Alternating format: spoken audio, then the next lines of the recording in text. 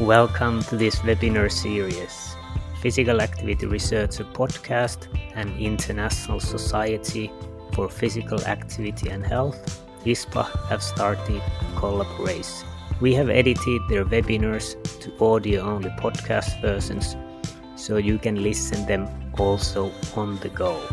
Our mission is to advance science and share scientific knowledge, so if your organization has relevant webinars or lectures and would like to get more audience to them, please let us know.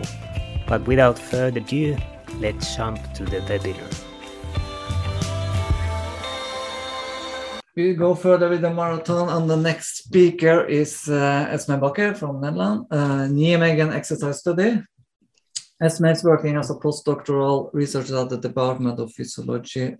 Her research focus is on physical activity and cardiovascular epidemiology. Esme examines the effects of physical activity or inactivity on cardiovascular health. Please, Esme, do you share your slides? Thank you very much for the introduction and to invite me here today to present our research. So in this presentation, I will tell you more about the Nijmegen exercise study, which we perform at the Department of Physiology of the Radboud University Medical Center in the Netherlands. And at the end, I will also show you the Healthy Brain study, which is not part of the PROPAS yet, but this will happen in the future. So the Nijmegen exercise study is a prospective cohort study which examines the impact of physical activity on health, quality of life, and the development and progression of chronic diseases.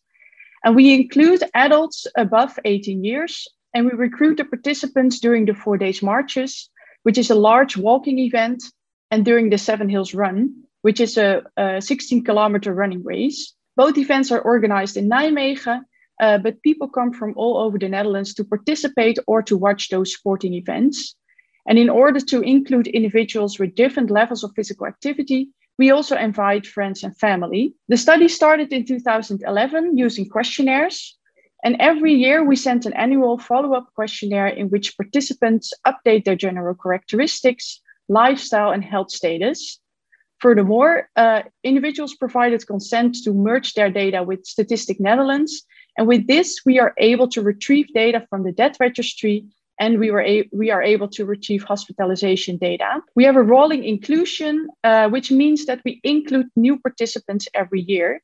And at this point, we already included more than 25,000 individuals. And to give you some idea about the study population, the median age is 55 years, 55% is male, and the majority has a high education level. 66% has a normal weight, but the population also includes participants with chronic diseases, such as hypertension, diabetes, cardiovascular diseases, and cancer. In a subsample of 2,000 participants, we perform additional measurements, such as antiprometics, blood markers, blood pressure, arterial stiffness, and pulse wave velocity. We also collect data about strength and gait speed, cognitive functioning, several online questionnaires about lifestyle and health status, and we collect data of physical activity, sedentary behavior, and sleep using an active poll. For the additional measures, we ask participants to visit our research lab and to wear the active poll for 8 days.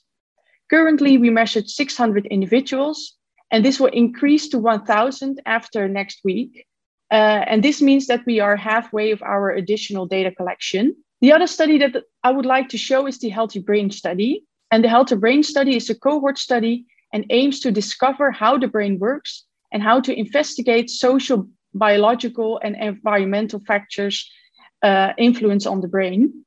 And in this study, we included 1,000 adults between 30 and 40 years. The baseline measurements started in 2020 and consisted of 3 assessments during 1 year. Later, we invite participants to fill in follow-up questionnaires, and we will merge data with Statistics Netherlands for survival and hospitalization data.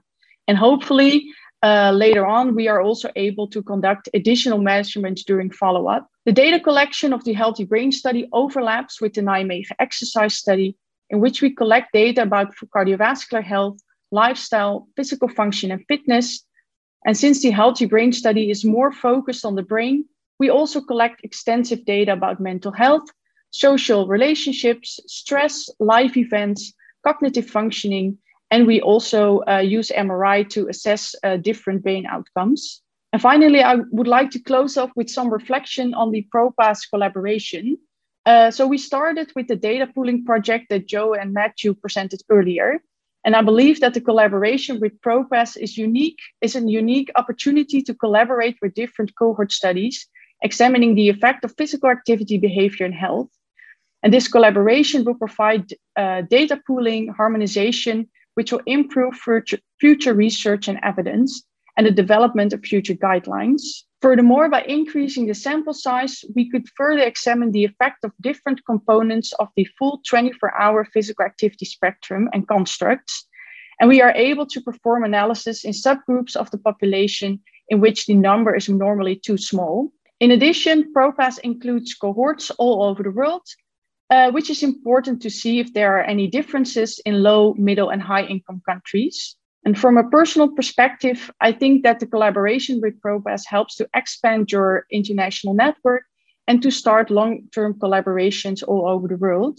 Furthermore, for me as a younger researcher, ProPass gives you the opportunity to assist in the development of methodologies and tools by bringing your own expertise, but also by learning from other experts from different countries and disciplines. And hopefully in the future, we can all use the data of the consortium to perform studies with different research questions.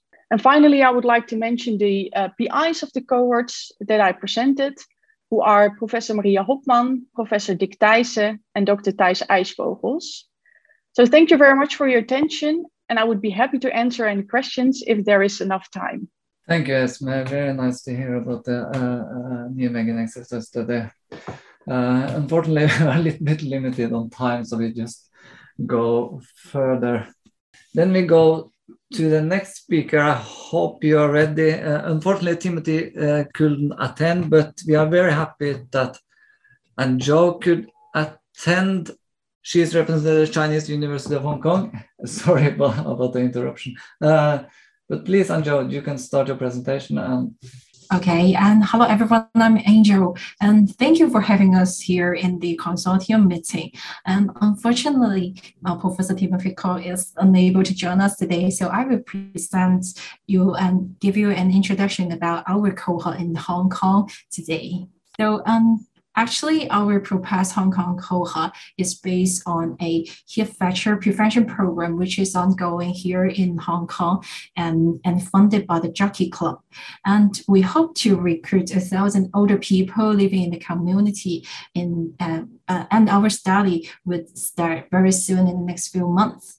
The primary aim of our study is to investigate the risk factors for fall and fracture. So we will have detailed assessments on fall risk, including the PPA, which is developed by Professor Stephen Law from Sydney. And also we will look at other assessments on functional mobility, balance, performance, and balance confidence.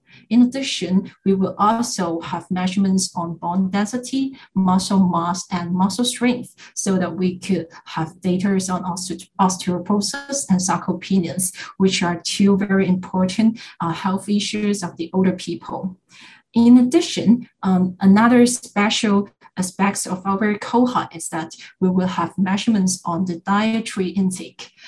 We will ask our subjects to take photos or video recording on their food intakes in the past few days. And it's very likely that we will collect the fecal samples so that we have data on their gut microbiotas. And another important part of our cohort is to have the active pulse measurements. And we will measure physical activity for 24 hours per day for 7 days. And so we would like to take this chance to thank the ProPass consortiums for their support. And we recently signed the agreement, and our collaboration will start very soon. This is really important and valuable for our cohort because with the physical activity data in daily life, as we all know that the ActivePulse is able to accurately measure the types of physical activity and the posture transition so that we could investigate the additional value of physical activity in daily life on fall prediction.